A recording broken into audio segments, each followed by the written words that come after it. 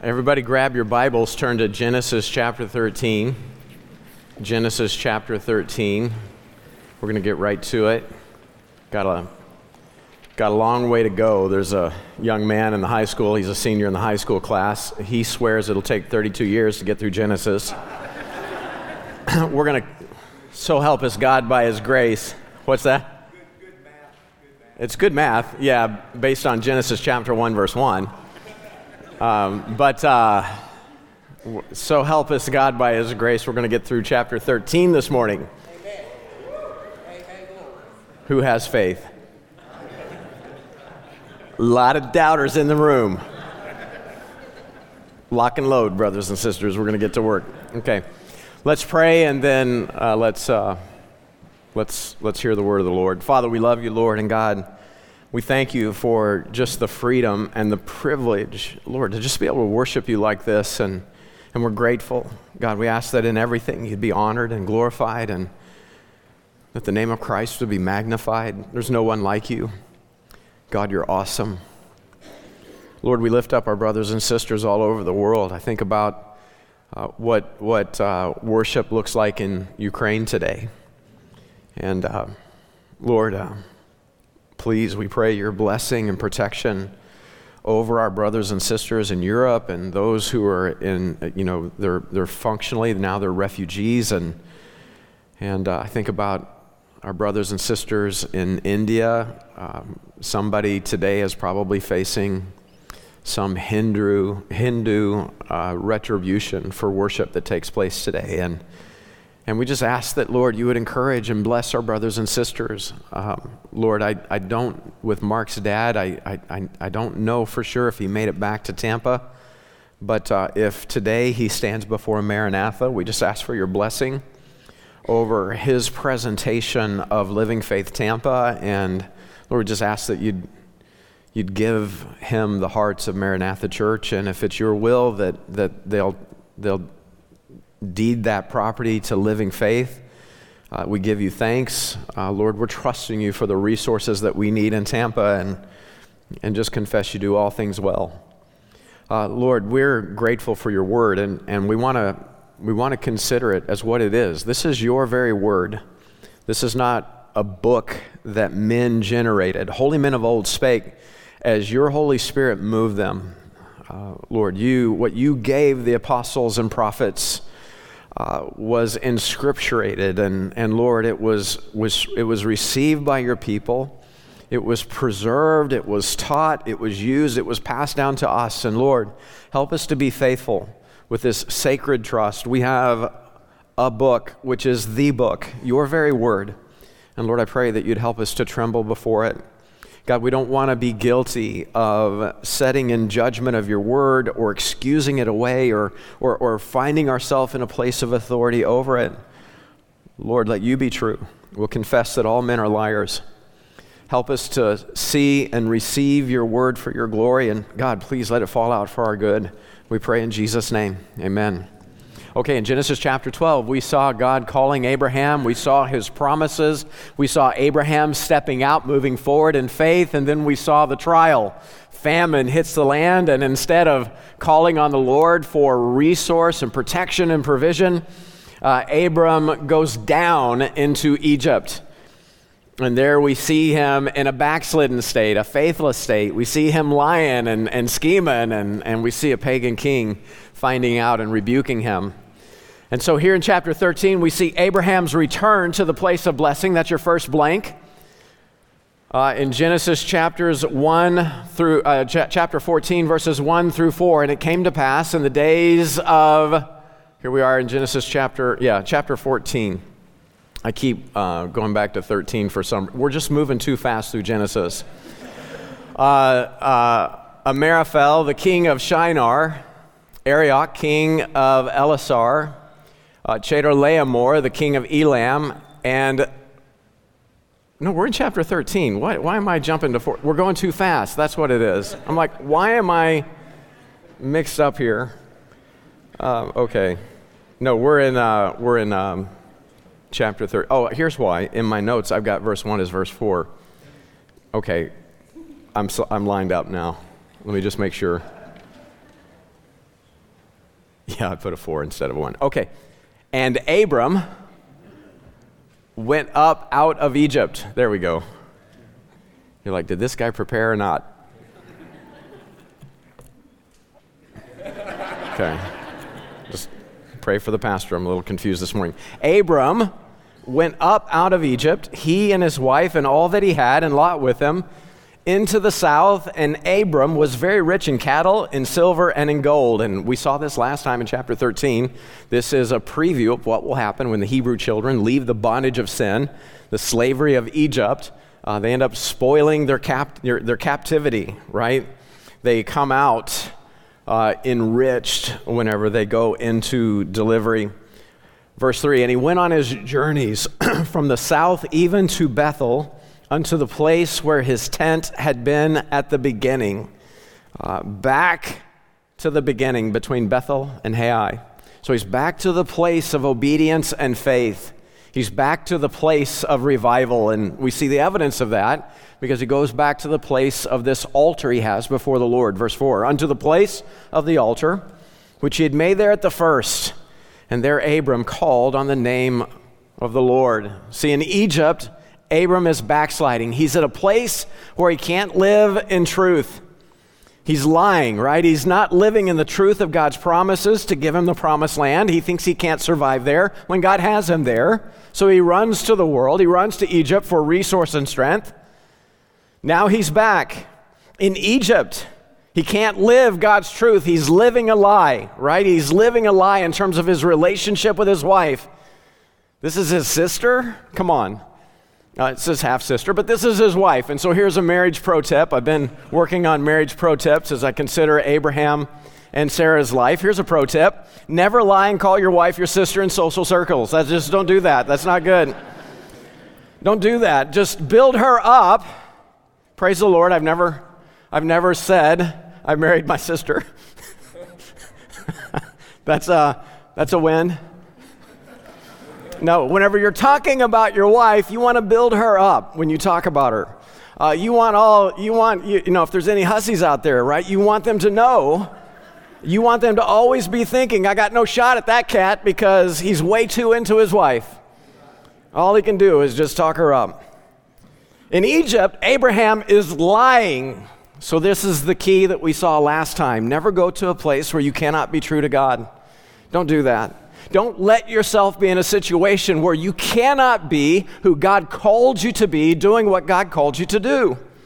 Sometimes, you got to be careful, and with wisdom you roll, with wisdom you speak, with wisdom you live, but never live a lie, never speak in a way where you cannot be true to the Lord.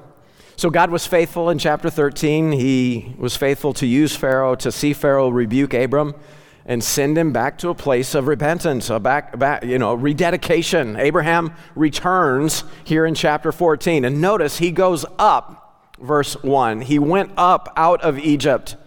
That's what God does whenever we come to a place of repentance. You may be in a mess right now, but if you will humble yourself, if you will repent, and if you will turn to the Lord, God will raise you up. He comes up out of Egypt. God does that. He lifts people out of the world and out of the miry clay. He says as much in Psalms 40 and verse 2. He brought me up also out of an horrible pit, out of the miry clay, and set my feet upon a rock and established my goings. Man, anytime we're unfaithful in our relationships, anytime we're unfaithful to the Lord, unfaithfulness, it's so destructive. It's catastrophic. It pollutes everything. And that's God's point in Jeremiah. Here's one of the big themes in the book of Jeremiah. It's return to the Lord, right? In Jeremiah chapter 3, God's people have cheated on him, and it's polluting the land, and God says they've played the harlot with many lovers. Yet return again unto me, saith the Lord. God's calling people back out of the world and in right relationship to him. In chapter 24 and verse 7, here's the promise. They shall return unto me with their whole heart. God is waiting to receive his people. You say, you don't understand how bad I've messed up, what a mess I've made of my life. Man, repent, return to the Lord. Come back up out of life in this world into right relationship with the King of Kings and the Lord of Lords. He will receive you. So here's Abram. He's leaving Egypt, Egypt as a type of the world, this world system, the bondage of sin, and he's now back in the place of blessing. Why? Well, the same reasons why you got to do it. Brother, sister, you cannot be fulfilled in the world. You just can't do it. People try. Philosopher Mick Jagger said it this way: I tried, and I try, and I try, and I can't get no. A no, no, no. A no, no, no. A hey, hey, hey. That's what I said. I can't get no. I can't get, there's nothing in the world, right? Sorry. I couldn't help it. Okay, so when you've disobeyed God, get back to the place of truth. I messed my life up. What do I do? Man, come back to church. Get back in Bible study. Rededicate your life to Christ. He will receive you.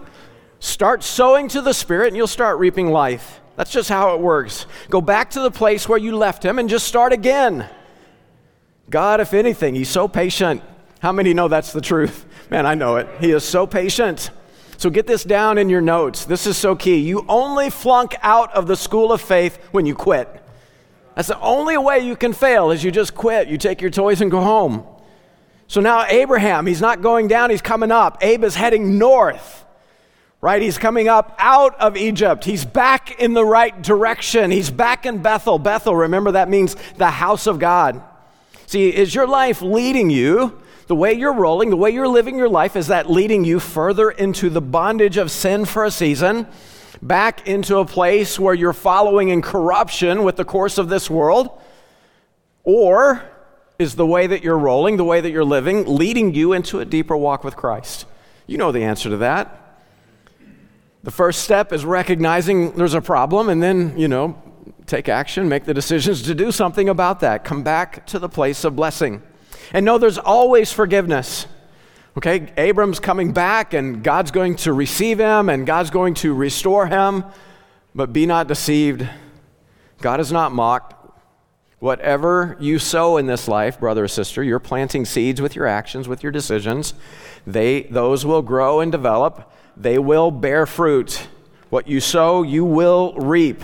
And so here's the results of backsliding. Yes, Abram has forgiveness. He's back in the land, but there's consequences.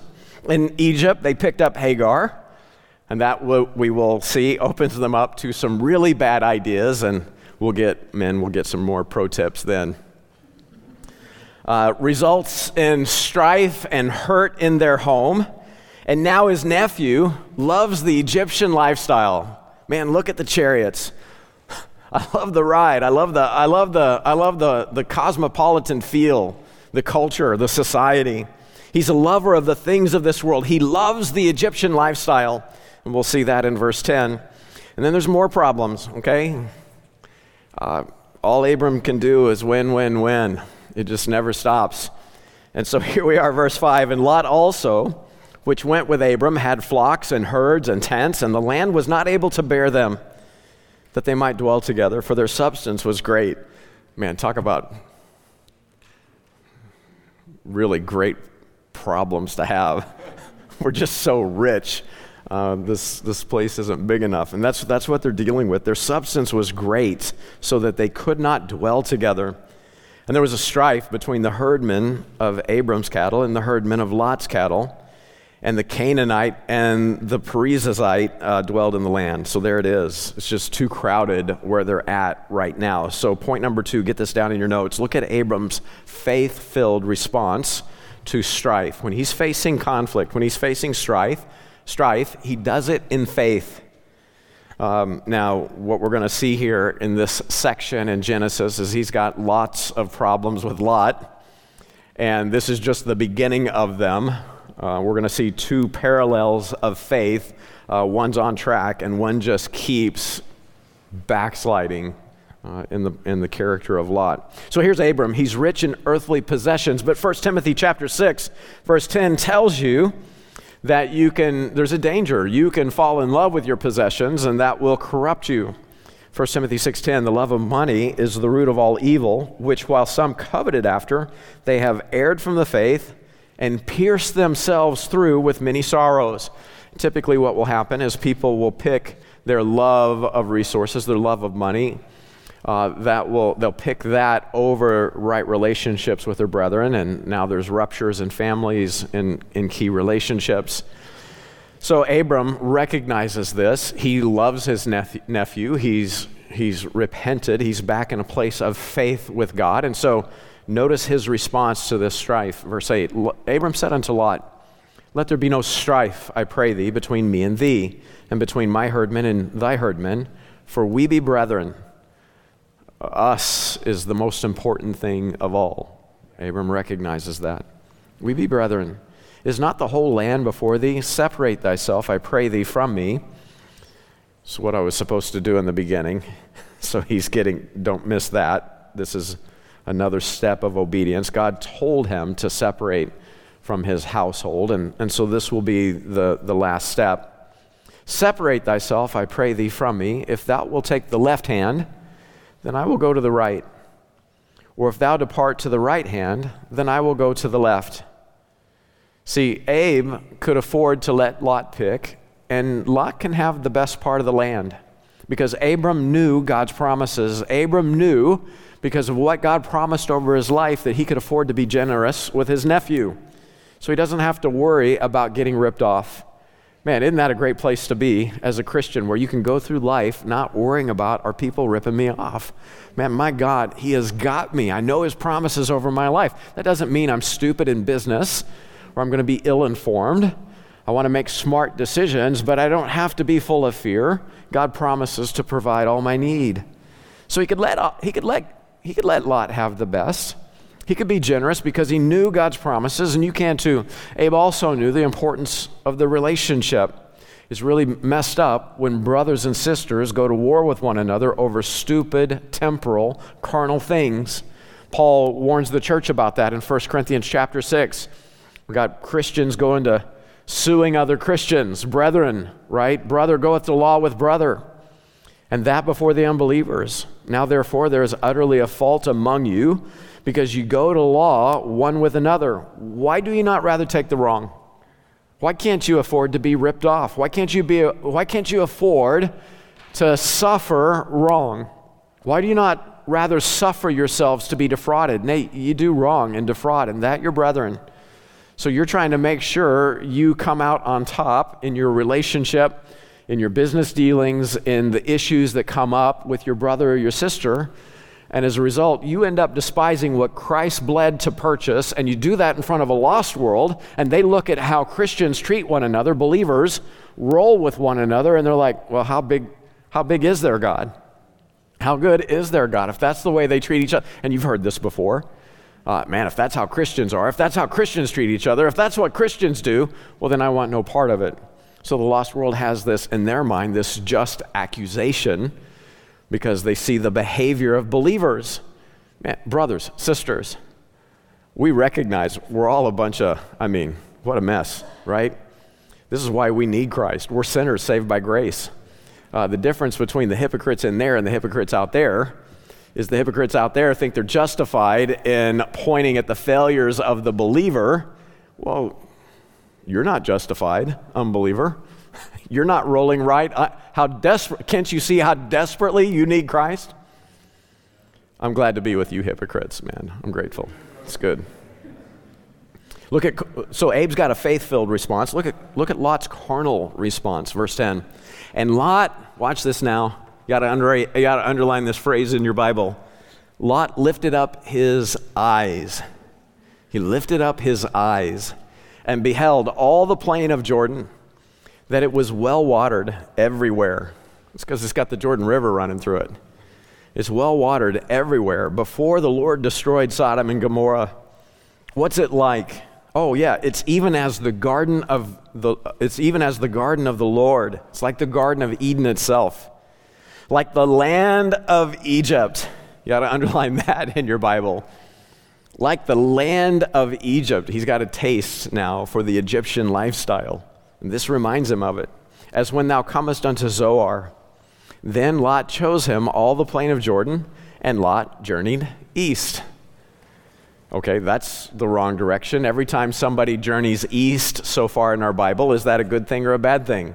Are they getting closer to God, or are they walking away from a right relationship with God? Well, we saw it in Genesis chapter 3. After corruption of sin is on Adam and Eve, they're barred from the tree of life. So where do they go? Well, they go east from Eden. In chapter 4 and verse 16, Cain, after he murders his brother, which direction does he go? Does he go forward in repentance before the Lord? No, he goes east in chapter 4 and verse 16. Let me give you a little homework. Chapter 14, verse 12. East is the wrong direction. So they separate themselves one from the other. Abram dwelled in the land of Canaan, and Lot dwelled in the city of the plain, and he pitched his tent toward Sodom. Okay, now in Sodom and Gomorrah, there is grave corruption, great wickedness, great sexual sin. They are 100% full-on pagan before the Lord. And so Lot knows he doesn't have a place there. But again, it reminds him of Egypt. And so he pitches his tent toward Sodom. But the men of Sodom were wicked and sinners before the Lord exceedingly. And the Lord said unto Abram, after, notice this, notice when God now speaks to Abram again, after that Lot was separated from him, he tells Abram to lift up his eyes. Lift up now thine eyes. You ought to underline that in your Bible. Lift up now thine eyes. So Lot lift up his eyes. Abram has to do it in response to what the Lord is revealing. And look from the place where thou art northward and southward and eastward and westward. For all the land which thou seest, to thee will I give it, and to thy seed forever. And I will make thy seed as the dust of the earth, so that a man cannot number the dust of the earth. Then shall thy seed also be numbered. He also likens Abram's seed to the stars of heaven and to the sands of the seashore. Check out Isaiah 66, verse 22. So he says, look, everywhere Lot looked, and he said, I want the Jordan Plain, I want the Jordan Valley, because it's rich. So Abram's still in the same place. And God says, look everywhere, because it's all yours. Isn't that interesting? Lot chose something, well, we'll talk about it in a second, but I want us to think about Lot's motives. God's telling Abram, it's all yours. Arise, walk through the land in the length of it and the breadth of it, for I will give it unto thee. Then Abram removed his tent and came and dwelt in the land, or in the plain of Mamre, which is in Hebron, and built there an altar unto the Lord. So in verse 10, we see Lot's motives. Lot lifts up his eyes. It's a rich place. It's a fully resourced place. It's like the garden of the Lord. It's like the land of Egypt, as thou comest to Zoar. In verse 8, Abraham wants what's best. He wants a right relationship with his brother, with his nephew. So he just wants what's best. No strife in the family. But here in verse 10, Lot is a little different. He wants what's best for himself. You see the difference? Abe just wants what's best. Lot wants what's best for himself. And notice that God's now giving to Abraham the portion that Abraham just let Lot take. What Lot chose, God immediately turns around and says, look over there. And the implication is where your nephew went, that's yours too, right? So what Lot is taking for himself, God hasn't given it to him. So Abraham wants what's right. He wants a right relationship with his brother. Lot just wants whatever he can get for himself. If you look at a topographical map of the land of Canaan, one of the things that you'll know or you'll notice is the place that Abram is left with is the high plains. Okay, it's up higher. The Jordan Valley is much lower.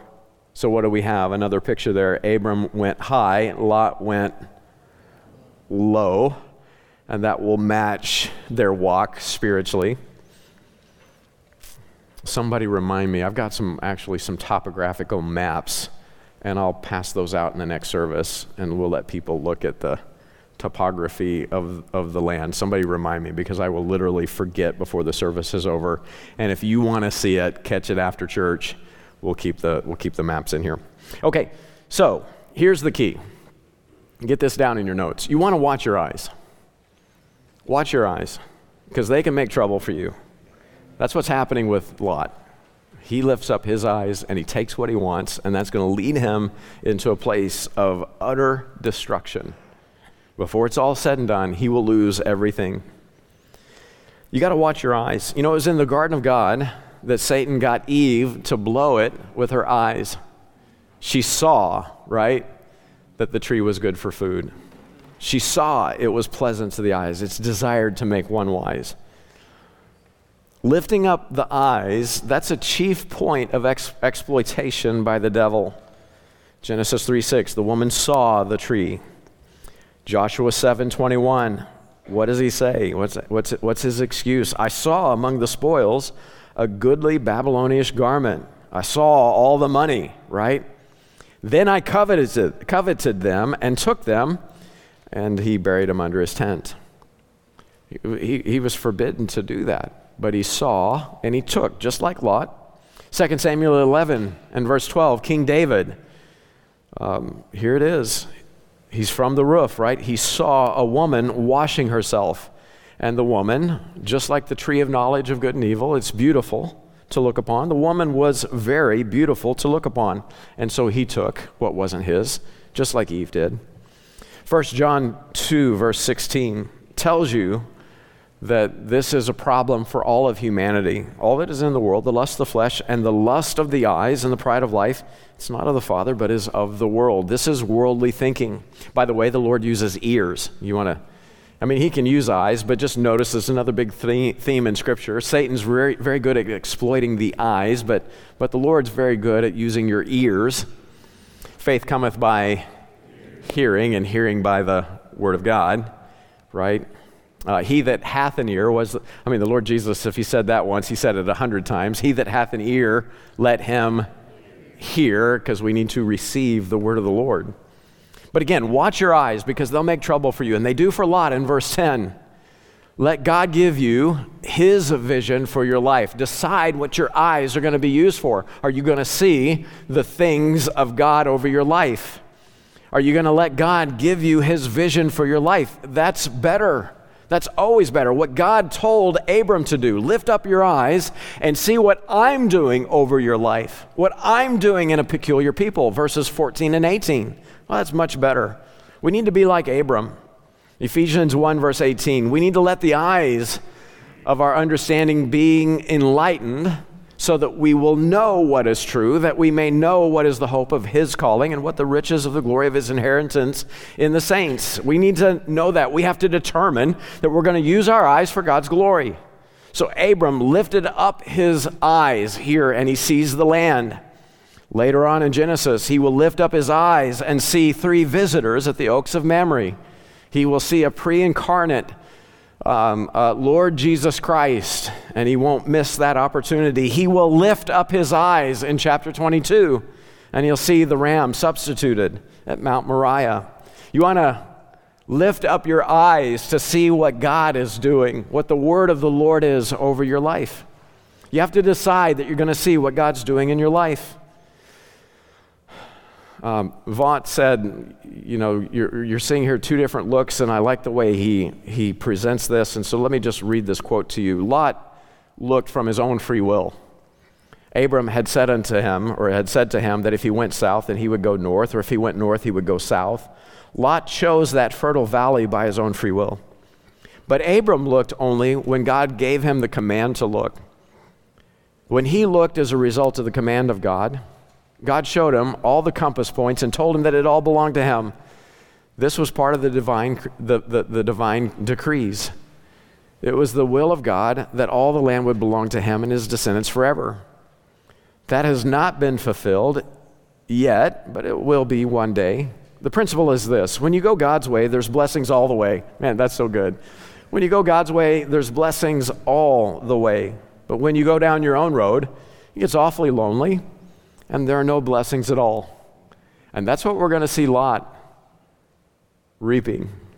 He will be utterly destitute, most of his family lost to him, and what's left will be fully corrupted. When you go your own road, it gets awfully lonely, and there are no blessings at all. So that was Vaught.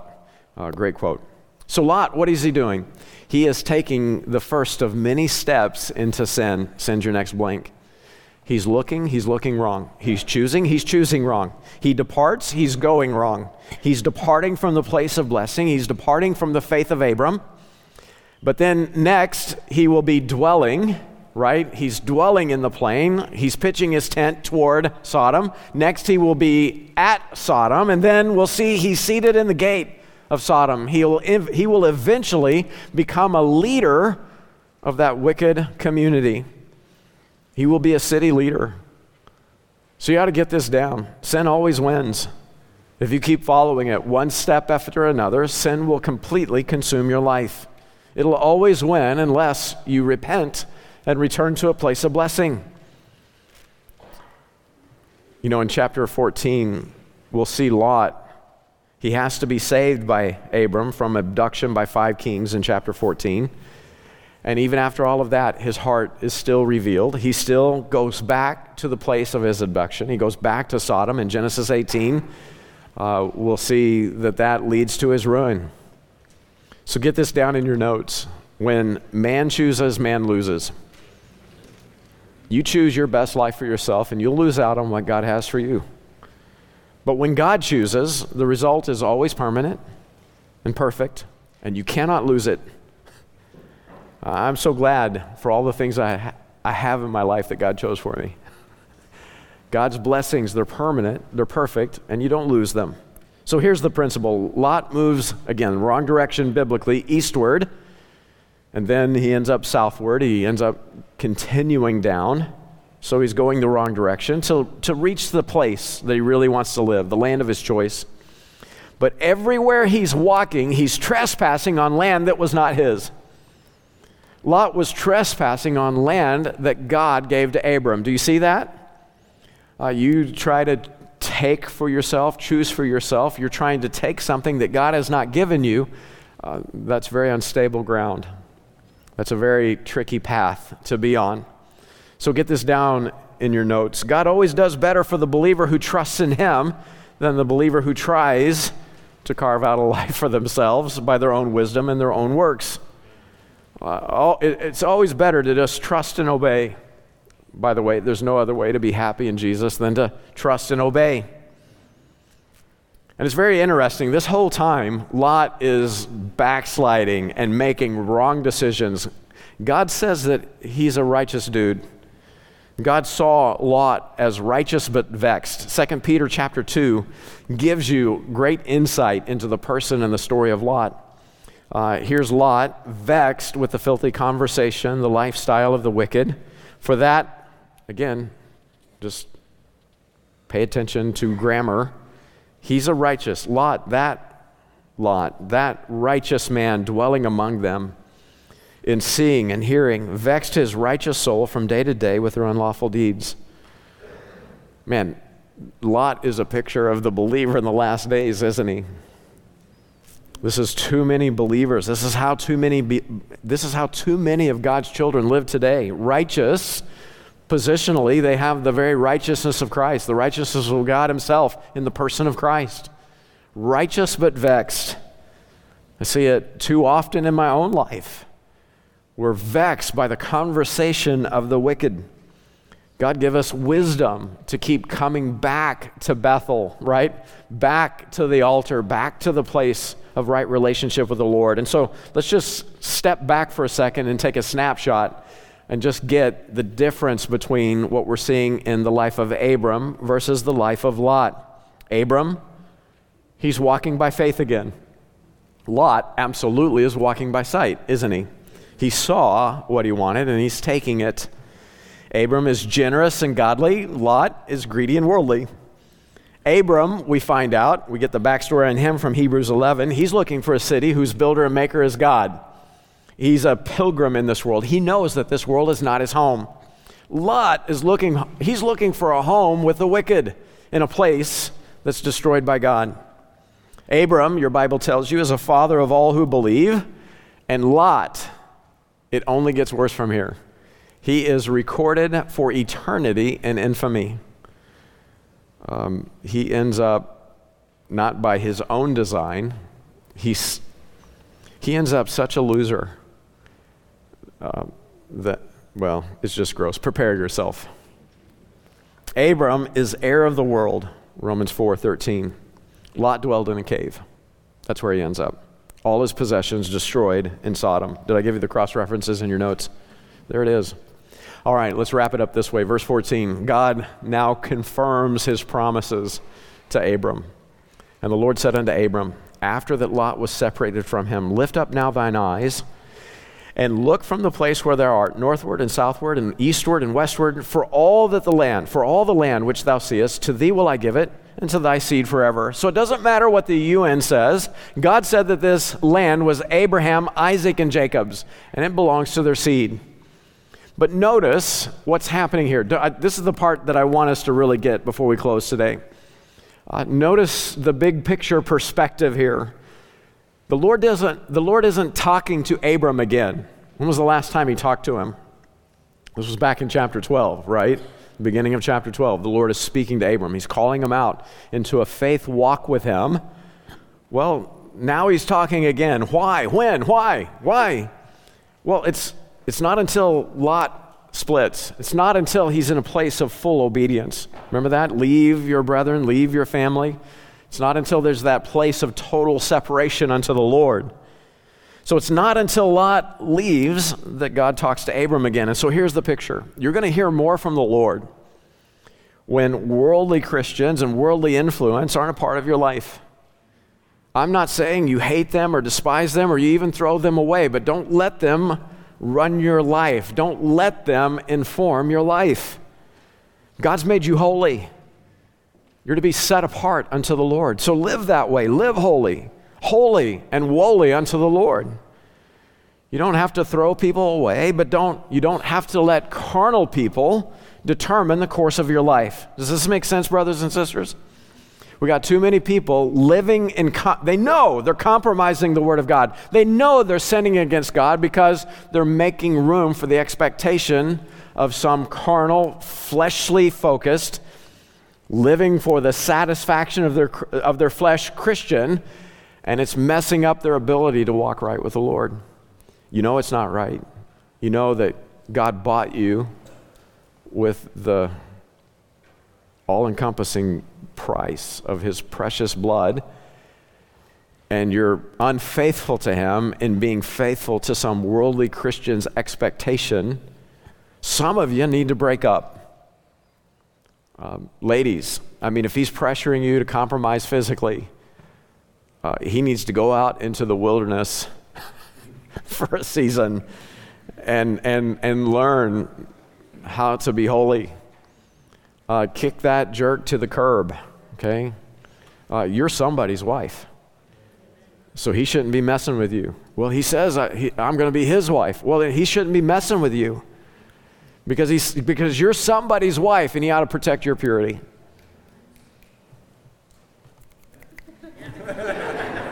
Right? Don't let worldly, fleshly Christians mess up you hearing from the Lord, you walking with God. Don't let them determine the course of your life. Verse 16, he says, and I will make thy seed as the dust of the earth, so that if a man can number the dust of the earth, then shall thy seed also be numbered. Then Abram removed his tent and came and dwelt in the plain of Mamre, which is in Hebron, and built there an altar unto the Lord. So now this altar is an altar of spiritual growth. Mamre means fatness. In the biblical sense, it's a good thing. You want to be flush, right? Don't turn to your neighbor and say, you're looking pretty blessed. Don't do that. It also means strength, okay? Fatness or strength. Hebron means joined together, means communion. What's happening? Don't miss the picture. He's got this new altar to the Lord in this place of strength. He's growing in the Lord. He's growing in his relationship with the Lord. He's now with God in his mission. So get the picture. By following God, Abram is promised a seed as the dust of the earth. That's a type or picture of his earthly, natural descendants in Israel. But in Genesis 15, verse 5, God will tell Abram that his seed will be as the stars in heaven, and that'll be a type of his spiritual descendants. Father Abraham had many sons. Many sons had Father Abraham. I am one of them, and so are you. So let's just praise the Lord. We're spiritual descendants. So we're pictured by the stars in heaven. Your seed will be as the stars of heaven, he tells him. That's a type of Abram's spiritual descendants. We are those sons of Abram, coincidentally, that are likened unto stars. Remember what we saw in the beginning of Genesis. Sons of God, they are stars of God. And there are some sons of God who saw the creation of the cosmos in Job, right? They shout for joy, they sing for joy at the creation of everything, the creation of the cosmos. And then, at least 1/3 of them go into rebellion against the King of Kings and the Lord of Lords, and God has to restore his family, doesn't he? That's what we're seeing here in Genesis. So it's interesting. He's got descendants that will make up the stars of heaven. You and I are called sons of God. 1/3 of an innumerable host. How many is that? That's still more than you'll ever count. It's still innumerable. 1/3 of infinity is infinity, okay? It's innumerable. Okay, so that's how these kind of numbers work. Well, it's going to take a lot of born-again, new creatures in Christ, sons of God, to replace what was lost. And so you're likened unto stars. At the time of God's promise to Abram, he doesn't have one single child. His wife is barren. She can't have a baby. From one child, though, will come the newest and greatest of all of God's nations, the nation of Israel, a peculiar people in God's perfect time. It's through the nation of Israel that all of the world will be blessed. It's through Israel that the Messiah comes, not just for Israel, but he comes to be your sin bearer and mine. I'm so grateful for Abraham's faith. I don't know about you, but I am so grateful he went back. I'm so grateful that he grew in his faith. How God used these decisions to bless the entire planet. I pray we never get over that. And I pray that you'll never get over that same potential in your life. Your decision in faith, in obedience, in being in the place of faith, moving forward in faith, growing in right relationship with God, how that will be used of God to rock this planet for his glory. Don't you know that your obedience to the Lord can change the way that this world unfolds? God can use you to rock the nations for his glory. All Abram had to do was believe and just rest in God's promise. What we're going to see is Sarah in her trials, she'll come up with solutions by using Hagar, and it'll be disaster. But none of that, none of the slip-ups, none of the failings keep God from fulfilling his promises. Everything that God promised to Abram right here, he's been fulfilling it all along. Abram struggles for years learning to trust God. Man, I pray it doesn't take you that. These things were written. There are in samples, all right? They're written for our admonition so that we can do what? So that we can learn. Not everybody has to go to the same school of hard knocks that Abraham did.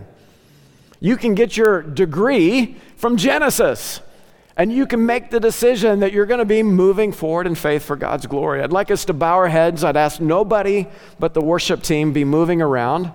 This is the time in our service where you need to make a decision for the Lord, and I'm just asking, if you'll bow your head, if you'll close your eyes, if you're willing, you can look into your heart and you can examine it.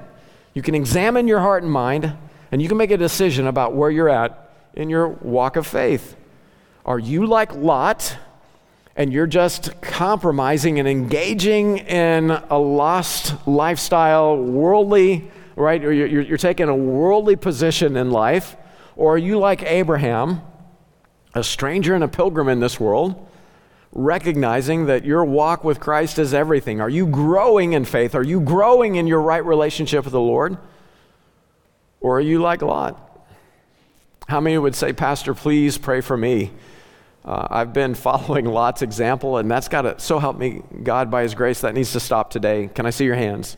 I want to pray for you. I've been following Lot's example, and that's got to stop. So there's a number of us. Is there anyone that would say, Pastor, would you pray for me? I'm not even sure I know the Lord. I don't know that I've been born again, that God's my Father. I don't know that I would spend eternity with God in heaven. Pastor, would you pray for me? Is there anybody like that? I'm not sure that I'm saved. I don't know that I have God in my life. Would you pray for me? Is there anyone like that?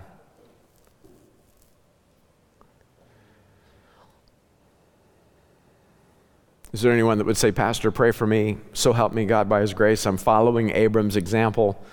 Every time I turn around, there's a slip up, but I'm growing in God's grace, and I want God's blessing over my life as I endeavor in faith. Would you pray for me? Can I see your hands?